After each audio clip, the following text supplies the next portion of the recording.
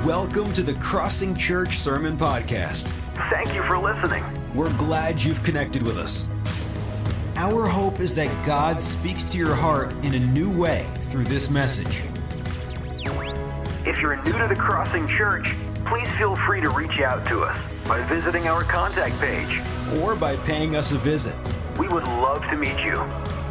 This week's sermon podcast begins in 3, 2, 1. There are two expressions that I have used from time to time, and as I was thinking about it, I'm not sure if everybody does, but I will find out in just a few seconds now. I've used it many, many times, these two expressions, when it was appropriate throughout my lifetime. And I think that a lot of us probably use it.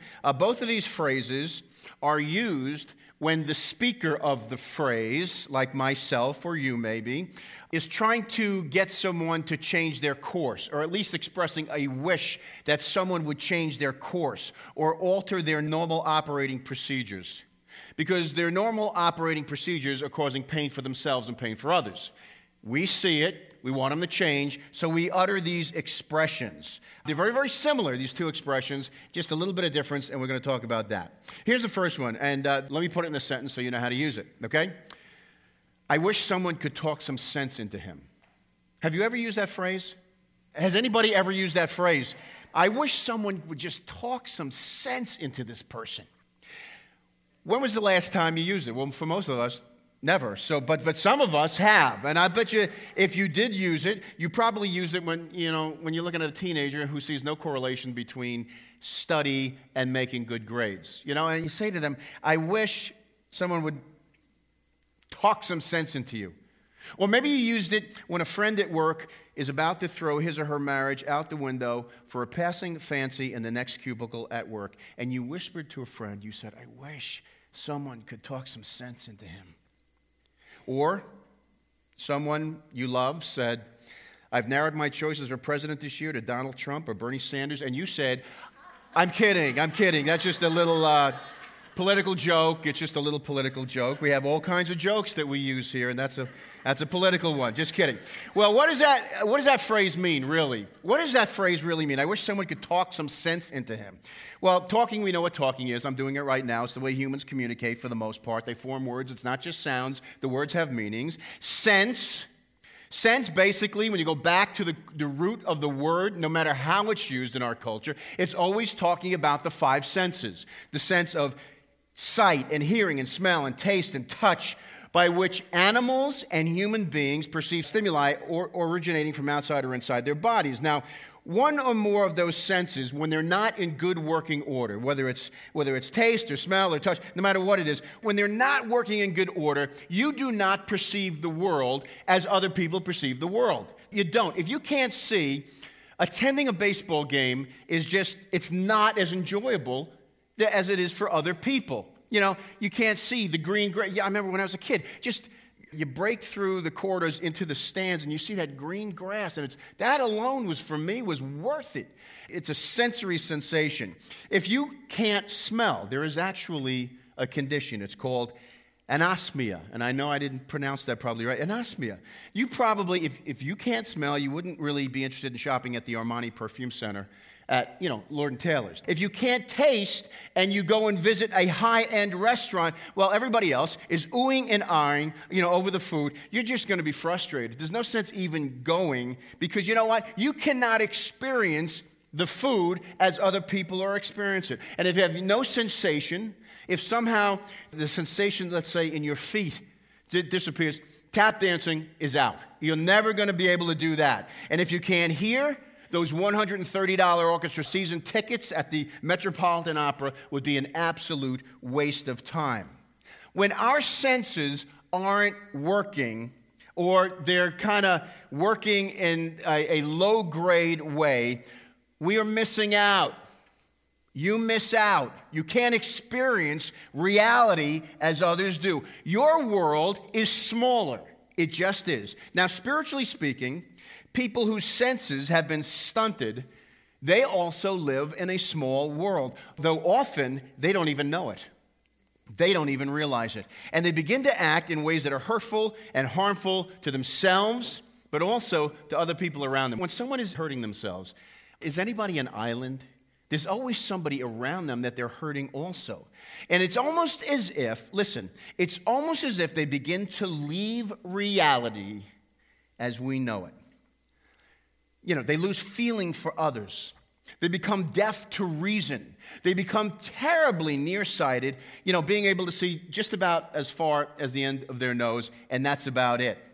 Things which once brought them satisfaction now are as tasteless as styrofoam in their mouth. And other people see that. When people aren't working, their senses aren't working, their spiritual senses especially, there are people around you that see that when you're not operating fully. And often they see someone who basically is heading for a disaster. They see someone, if they continue in the same direction, are heading over the cliff. They know that these people or this person is not really experiencing full reality. So the expression, "I wish someone could talk sense into him," is uttered by one who sees the problem and wants the person to once again, or for the first time, enter into reality. Start using their senses again. Sometimes a stern talking to someone like that is all that is needed, and it's just what's needed. A good biblical example is King David, and after Nathan, remember Nathan the prophet, after his sin with Bathsheba, and even murdering Uriah, her husband, and Nathan went to him, and he said, "You're the guy. He tells him this big story, and David gets he's just infuriated about an injustice that Nathan had told him about in this story, and he says, "You're the guy. You're the guy guilty of injustice." And what did David do? Did he kill Nathan? No, he didn't. You know what he did? He crumbled. He fell apart. He wrote Psalm 51. And he understood. See, all David needed was a good talking to. He needed someone of courage, someone of fine ethics, someone of character, someone who heard the voice of God, to go to him and say, "Guess what? You're in trouble. You've done something terrible, and you need to make it right." Sometimes words are all you need. But you know what? The sad thing is that often words aren't enough. Words simply will not do the trick.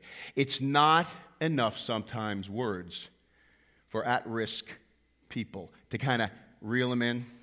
Sometimes it takes more radical remedies to stop someone from inflicting pain on themselves and on others. All right, now the second phrase, the second idiom I want to bring up. Very, very similar to the first, and here it is. It goes like this. "I wish someone would knock some sense into him." Very, very similar, aren't they? There's only one word difference, right? What's the difference? Second one. Yeah, it's like a little bit of a violent, kind of painful, injection of a word that, very similar sentiments. Both phrases, the sentiments express that someone needs to have their senses revived and reconstructed, reconstituted. But in the second example, you know what? It's probably already happened, and talk is not enough. Knocking gives the picture of someone coming up to you and slapping you upside the head, right? That's the mental picture you get. Now, in most cases, when you get to the point where you utter the second phrase, "I want to wish somebody would knock some sense into you," talk hasn't worked. It's probably been done 1,000 times. He's still coming home drunk. She is still verbally abusive. She's been talked to 1,000 times. Her tongue is acid. She's still taking people down with her destructive gossip. He or she is still sexually out of context and out of control, and they're inflicting enormous soul damage on themselves and other people around them. Even after the stern lectures, the talk didn't work. Something else is needed. What is needed is for a shock action to be introduced into the narrative. And when that happens, when a shocking event enters into a narrative, usually, almost always, it inflicts some sort of pain. There's some sort of pain involved. When you say, "I wish someone would knock some sense into her," the meaning is clear. This person needs a wake-up call. This person needs to come to their senses. This person needs to gain a new understanding, needs to understand what good judgment is, come to a realistic point of view, to become reasonable once again. They need a jolt that mere verbal interaction cannot or has not accomplished. The prodigal son needed something more than a good talking to. You think before the prodigal son left for the far country, you think his dad ever said to him, son, don't do this. Don't do this. You're going to a place, you know what? I know what's out there. You have no idea in your youth what's out there. You are going to get chewed up and spit out. You will be scarred for life. Please don't do what you're about to do. You think his dad ever said that? Or when he came to his father and wanted his inheritance, which is in effect was saying, Dad, I can't wait for you to die. You can't die quick enough for me. Please give me my inheritance. Or do you think the father just said, oh, yeah, sure. Absolutely, here you go. You know what? Out of the house. Father's heart was broken. But folks, I have to tell you something right now. And the scripture is very, very clear about that. It was not until he found himself tending a despised, unclean animal. It was not until he was literally in the pig pen that he regained what he had lost. The text in the Gospel of Luke says, literally it says this, he came to his senses. He came to his senses because he had lost his senses, which led him to the far country. Now the question is, why in the world would a person want to see someone they love or care for have pain introduced into their life? That's why. Because they love them. And they see that if things don't change, there will be a very bad ending. Now this morning, as we continue in the book of Habakkuk, we look at a prophet who was given the unenviable task, we started last week, to deliver a message of discipline to a nation of people whom God had chosen to bless, bring a blessing to the world through, but who had lost their senses and had become so dull spiritually that, you know what, they were no good to themselves and they were no good to anybody around them. See, that happens to nations. It happens to individuals, doesn't it? And when God goes into motion to reel back one who has taken off down the wrong path, one who thinks that they've expanded their world, but really has constricted their world, and they've lost their senses, there are always questions. There are always questions involved. Always questions when the pain begins. Questions like, why is this happening? Why is God doing this? How long is this going to last? Most of the time, we don't have a clue even as to why we are in pain. Habakkuk says it may not be as big a mystery as we really think, and that's what we want to talk about this morning. Why is this happening? Habakkuk was asking that, and the people of Judah were going to soon be asking that. The prophet, when the book starts, you know what? He already knew the answer. He actually already knew the answer to that question. For immediately he embarks in his book in chapter 1, and we looked at it last week, on a tour of his own community, which is not a pretty tour. And he goes into this deep time of soul searching in his own heart. And what he finds is a people who many, many years before had begun to take on the distinctions of their culture. Not the good distinctions, the evil distinctions of their culture, which very slowly eroded their senses till they got to the point where, you know what? Words were no longer enough. Words were no longer enough. I've been going through the book of Deuteronomy in the morning, just in my own personal devotional time. And Moses is preaching to the people. And those of you who may know, God said to Moses, you ain't going into the land, but preach to the people, remind them of everything we've said up till now. So he does 3 sermons. The book of Deuteronomy is 3 sermons. And he preaches these 3 sermons. Folks, I got to tell you, I don't know if it's ever jumped out at me before. Maybe because I'm reading through it in large chunks. How many times he says the exact same thing. When you get there, be careful. Don't start taking on the practices of the nations around you. If you do, they're going to bring you down, and you'll not receive the blessing that I want to pour out about you. He says that 100 different ways. And so you start reading it, and you start going, were these people just stupid? Maybe they, all of Israel were just a bunch of idiots. Everybody had a low IQ, right? Low energy. Low energy, low IQ, whatever, And he had to keep mentioning it again and again and again and again. Hey, listen, if I was a person in the crowd, you read through the book of Deuteronomy, I would say, what do you think? I'm stupid? I didn't hear you. I heard you. You just said it 50 times, but you see, it wasn't that they were stupid. Moses understood that the surrounding nations would be powerful in the lives of his people. Their distinctives, their sinful distinctives, they would be seductive. They would promise the world, but they would only deliver destruction. And in the process, his people would lose their senses. And as Habakkuk looks out, he finds that hundreds of years after those 3 sermons by Moses were given, only a few people, only a few had maintained their senses. Only a few people were paying serious attention to what God expected. And Habakkuk, like the prophet Jeremiah, were heartbroken. Their hearts were absolutely shattered. These were the people he loved. He loved these people. And he sees the end of the talking phase approaching fast, and the hammer about to come down. So he sees that. He knows it's coming. The pain was about to begin. The world, the surrounding culture, as Habakkuk looked at it, was bad enough. But you know what destroyed Habakkuk the most? And he entails it there in the first chapter. Is the realization that his people, the people of Judah, the people called by God, were different only in degree, and sometimes not that much, from the people around them. Greed, violence, he mentions, sexual immorality, idolatry, abuse, complaining, quarrelsome spirits, constant inner strife, love of money, lust for power, disregard, no care for the poor and the needy, condemnation of people who were trying to be righteous, God's people who really were trying to live good lives, and they're saying, and they're really going overboard. You know, it's just, religion is good, but you're going a little bit overboard. See, those people who were trying to follow God, even they were attacked. See, those people were the rule, not the exception. People who were going their own way. They had long before begun to ignore the very things that God explicitly had told them to pursue, and instead were pursuing the things he said to run fast from. And as a result, they, in effect, had slowly lost their minds and their spiritual sensibilities. For 150 years, God had sent the prophets to Judah.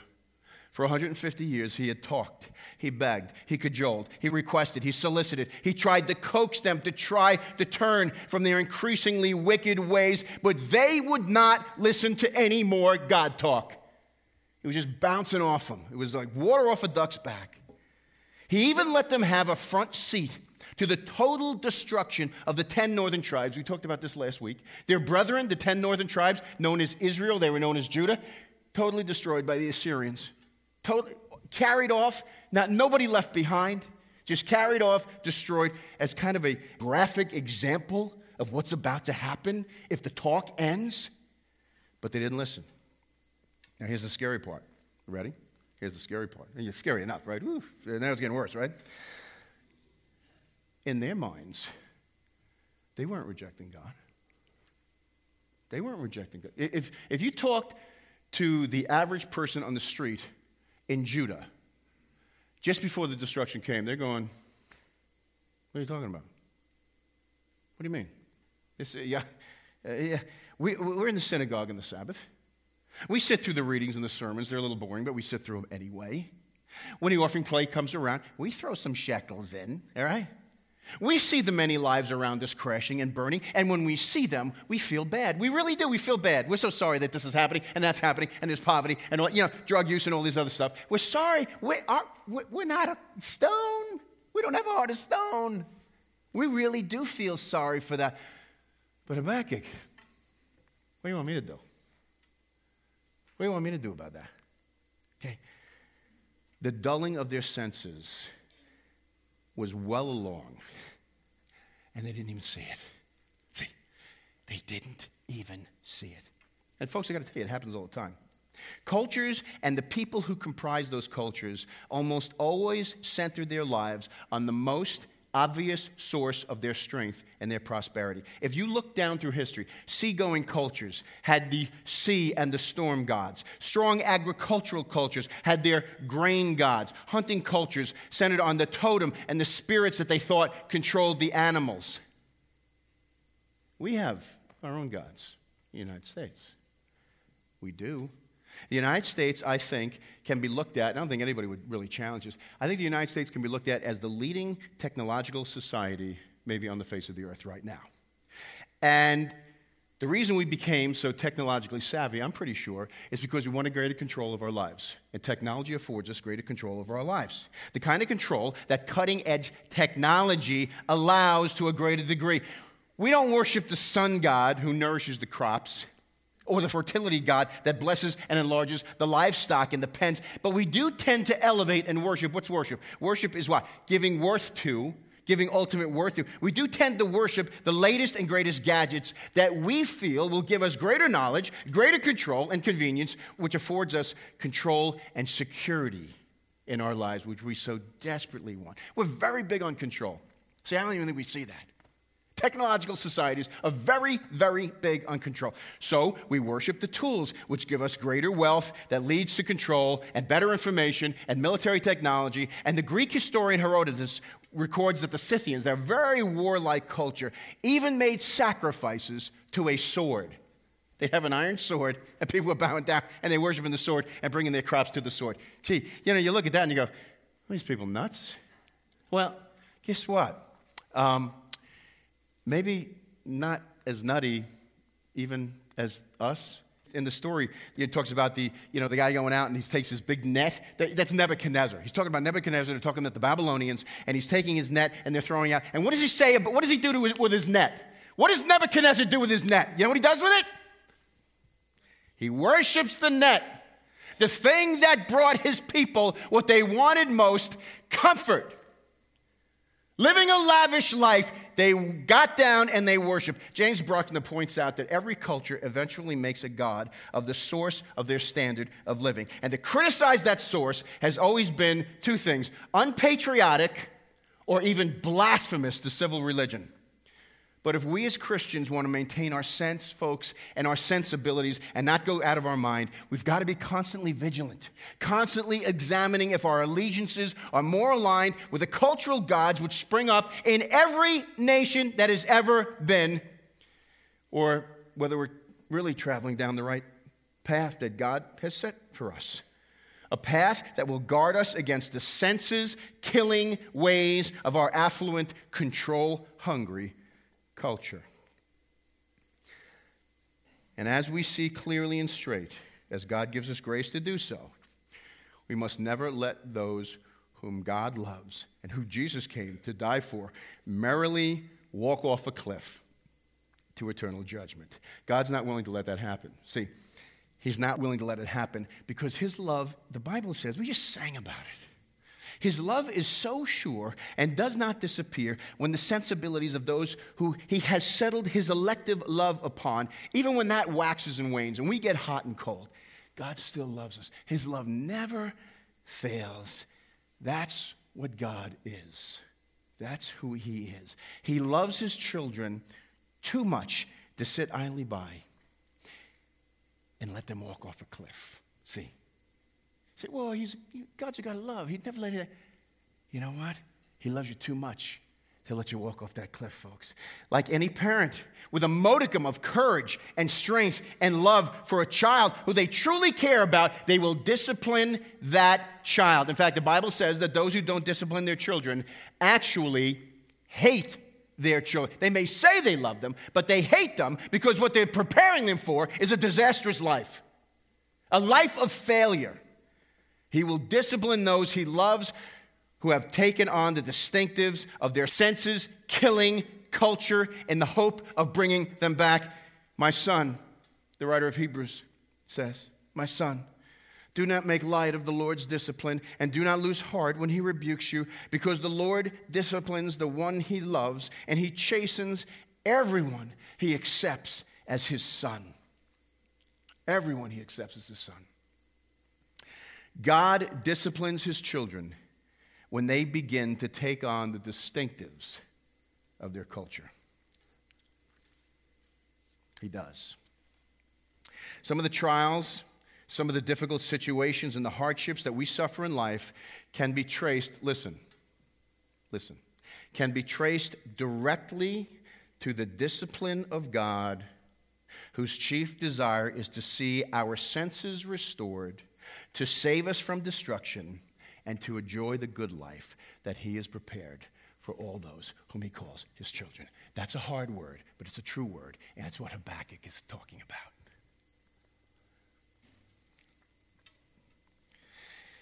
Listen, God disciplines his children when they begin to take on the distinctives of their culture. But it's funny, God also uses many times unorthodox means and unorthodox methods to discipline his children at the same time, which sometimes causes us to scratch our heads. What methods does he use? Sometimes the means by which he addresses the problems that, if not corrected, will lead to the next step are unexpected. Most people, you know who you'll listen to if somebody sits you down? Let's go back to the talk phase, the talk before you get to the, the talk phase. Who do you listen to when somebody sits you down? You probably will listen to a respected teacher. If you have a real good relationship with a parent, you probably listen to a parent or a respected mentor or an expert in their field. Someone who says, hey, girl, you'd better get some help. You better figure this thing out and let me walk with you, if you let me, so we can figure this stuff out together. Because if you don't, you got bad days coming ahead. See, and sometimes people will hear that, like David with Nathan, and all the pain is avoided. All the pain is avoided.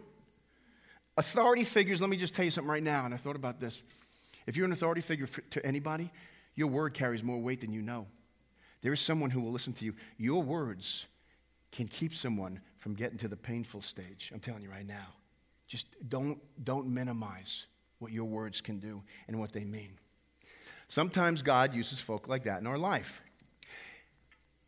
And sometimes he uses folk that we never would think or never expect. Sometimes he uses people who are younger than us. There's something about people, older people, and a younger person comes to them, with good motivation and stuff, and they come respectfully, they come, honoring, and they say something, and they're going, what do you know? You don't know anything. How old are you? What are you? You're 26. You're a baby, all right? You barely even what are you going to teach me? You got nothing to teach me. You know what? You know what Paul said to a young pastor by the name of Timothy? Don't let them despise you in your youth. See, if you are speaking the words of God, if you are speaking truth, if you have checked yourself, you know what? Don't let them look down on you. They look down at you at their own expense.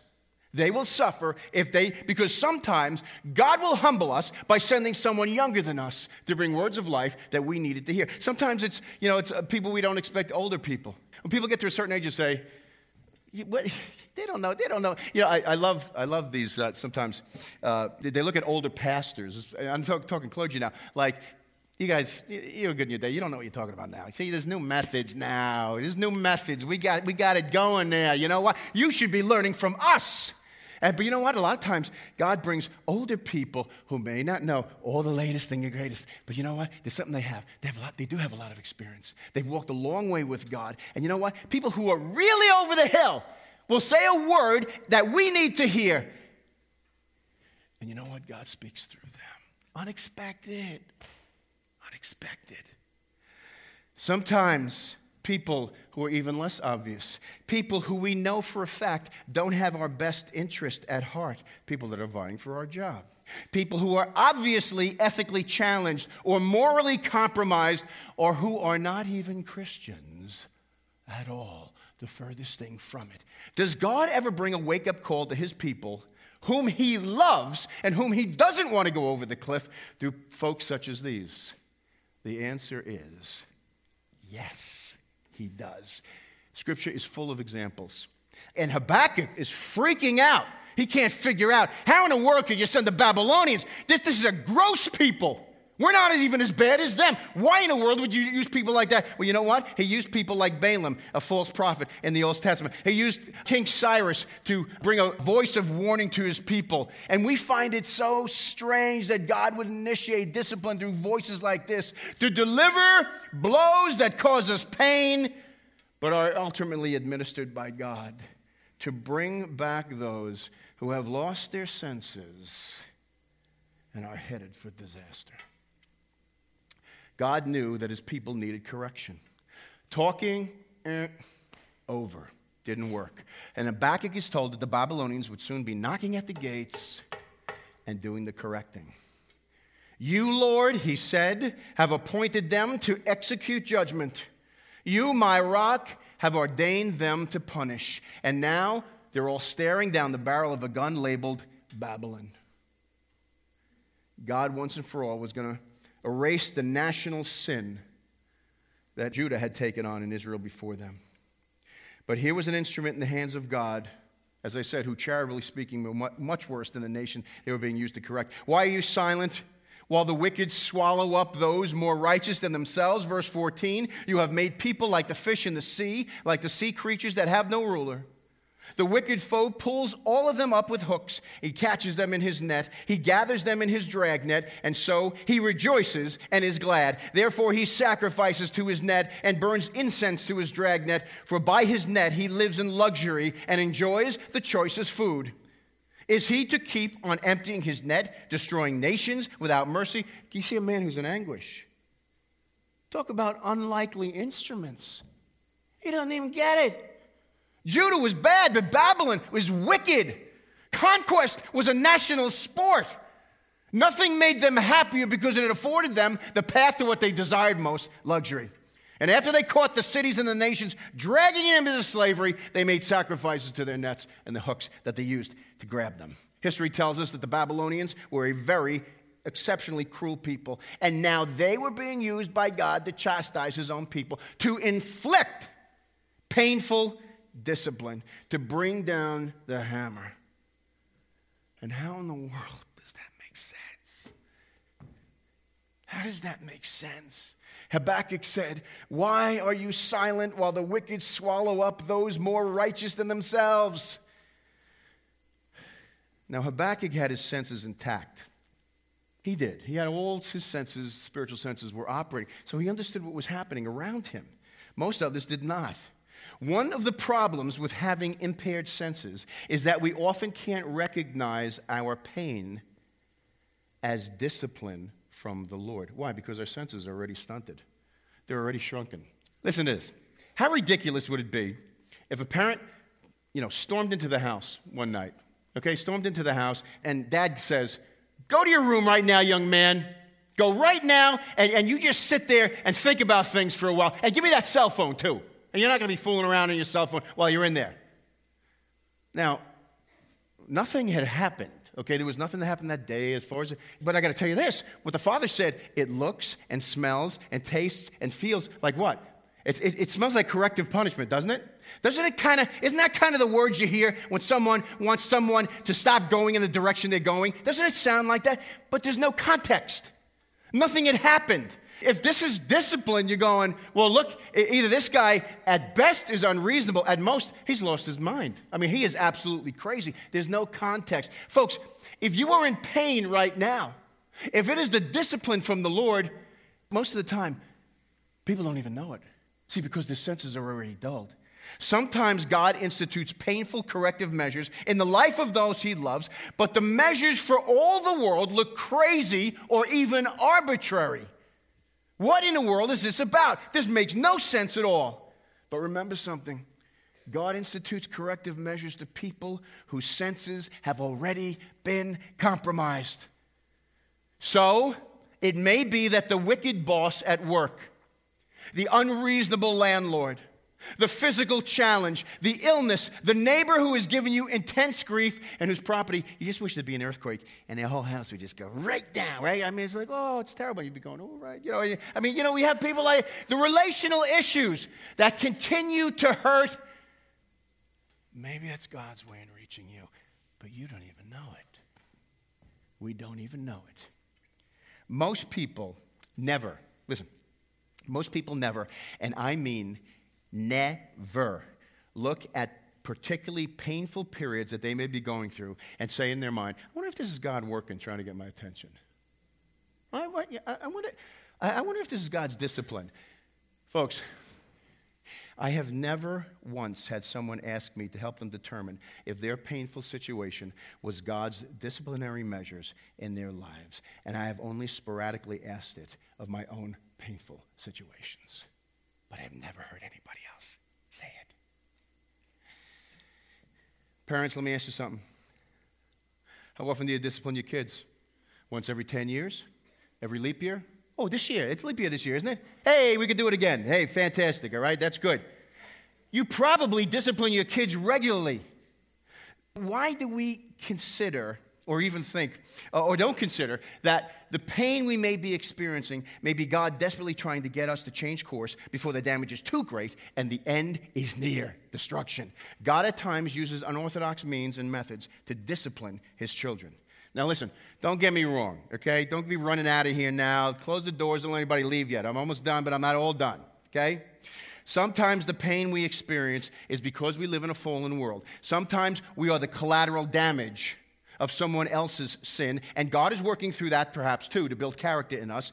James talks about that. But sometimes we're experiencing God's loving discipline. Listen, God disciplines his children when they begin to take on the distinctives of their culture. Second, God at times uses unorthodox means and methods to discipline his children. We see that in Habakkuk 1 and the beginning of chapter 2. God sometimes uses methods that seem to make no sense to bring us to our senses. Final point. How do you know? How do you distinguish between the normal pain that living in a broken world brings and the discipline of God? And then, after that, what do you do? When you know you're suffering the pain of the discipline of God. Now, what he does is put into play Habakkuk some very general principles that we're going to look at in just one verse, some very general principles that I think are for all the times when we're in pain, but I think can easily be applied to when we're under the disciplined pain that God has brought into our lives to save us. Anybody looking for answers from God. And it says in chapter 2 and verse 1, it says this. Okay, he's freaking out. He doesn't get it. You know, using the Babylonians, we get it, I know they're bad, but they're really bad. I mean, what in the world? And he says in verse 1, his mind is spinning. He says, I will stand at my watch and station myself on the ramparts. I will look to see what he will say to me and what answer I am to give to this complaint. You know what he did? And this is great advice. He decided to wait.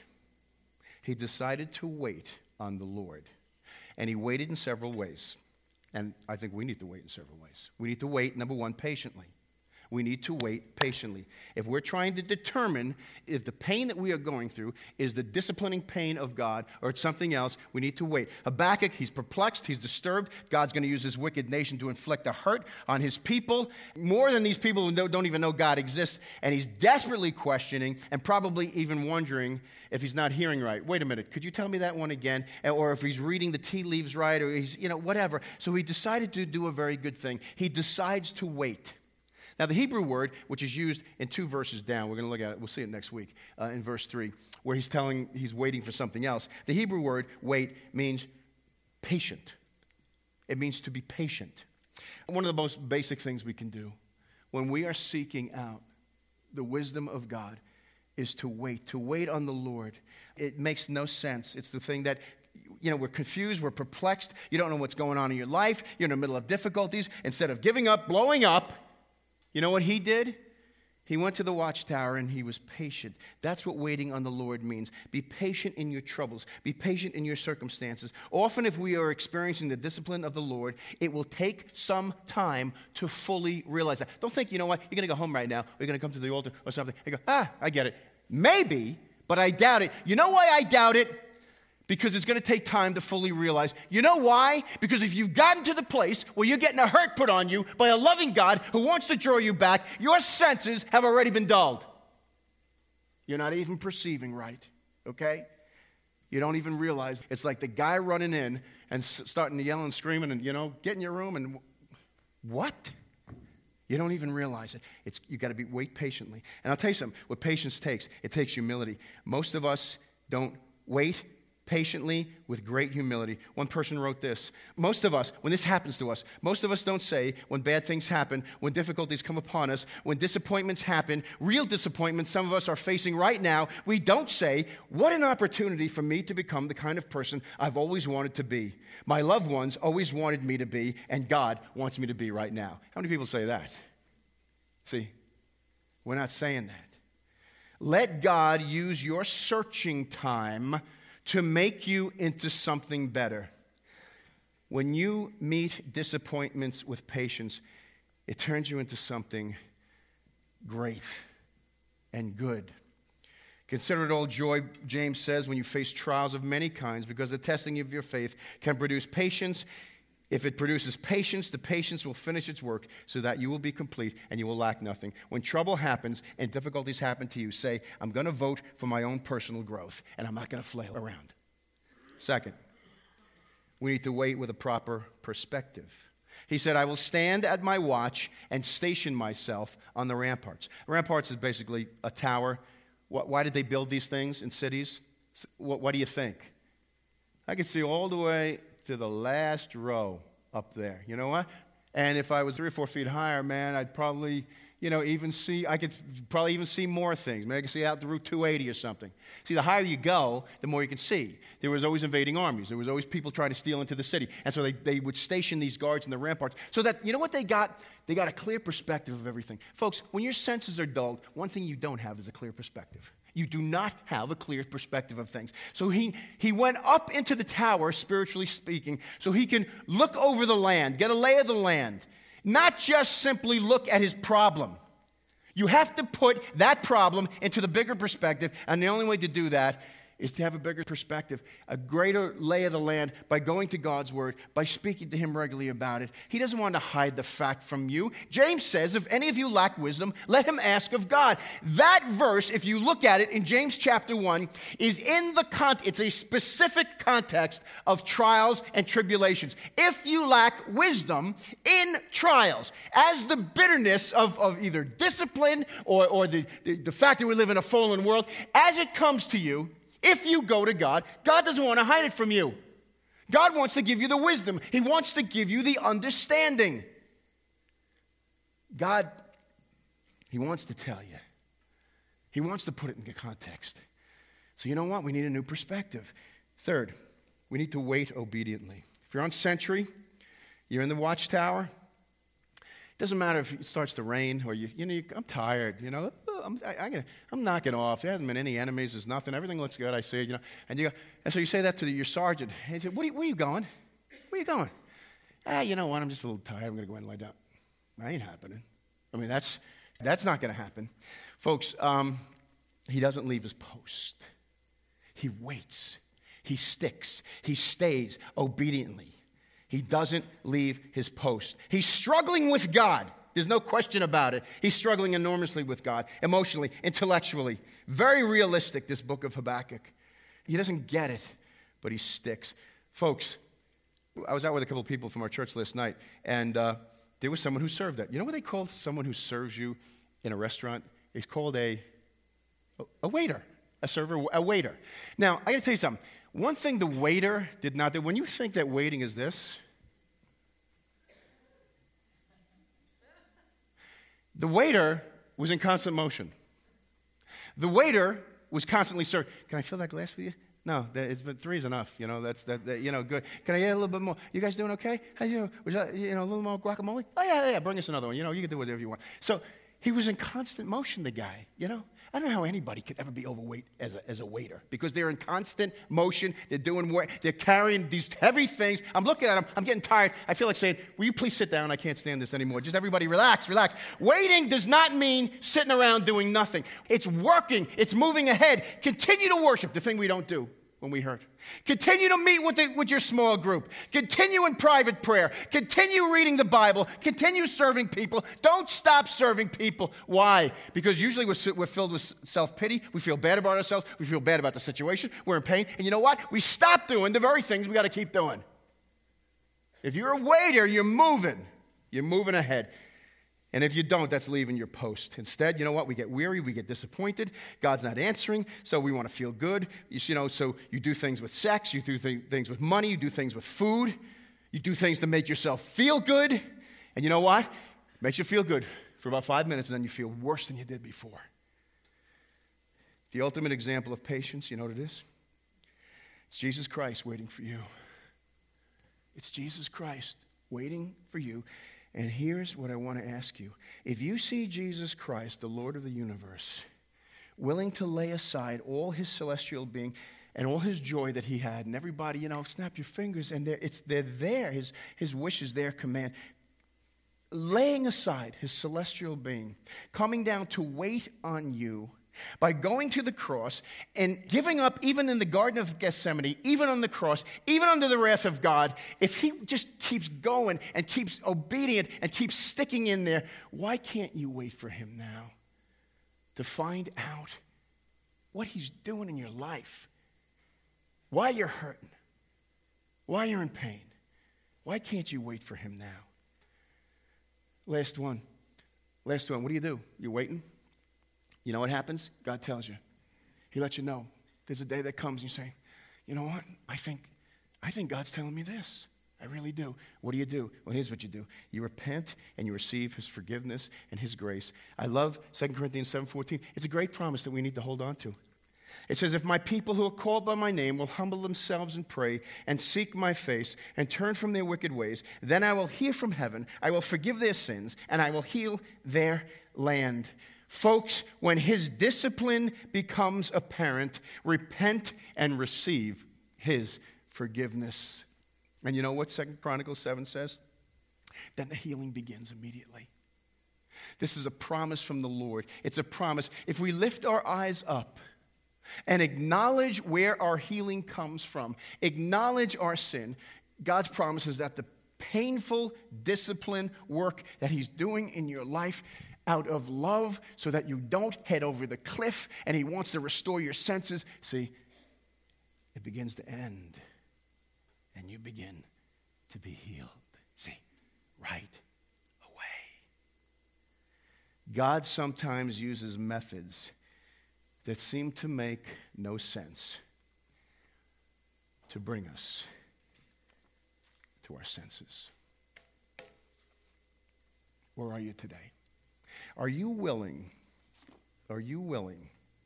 to ask God in your most painful situation? Stop saying, God, relieve it, God, relieve it, God, relieve it, God, bring healing. Right now, we're going to claim the name of Jesus, and Satan's out of there. And God's going, you ain't asking the right questions.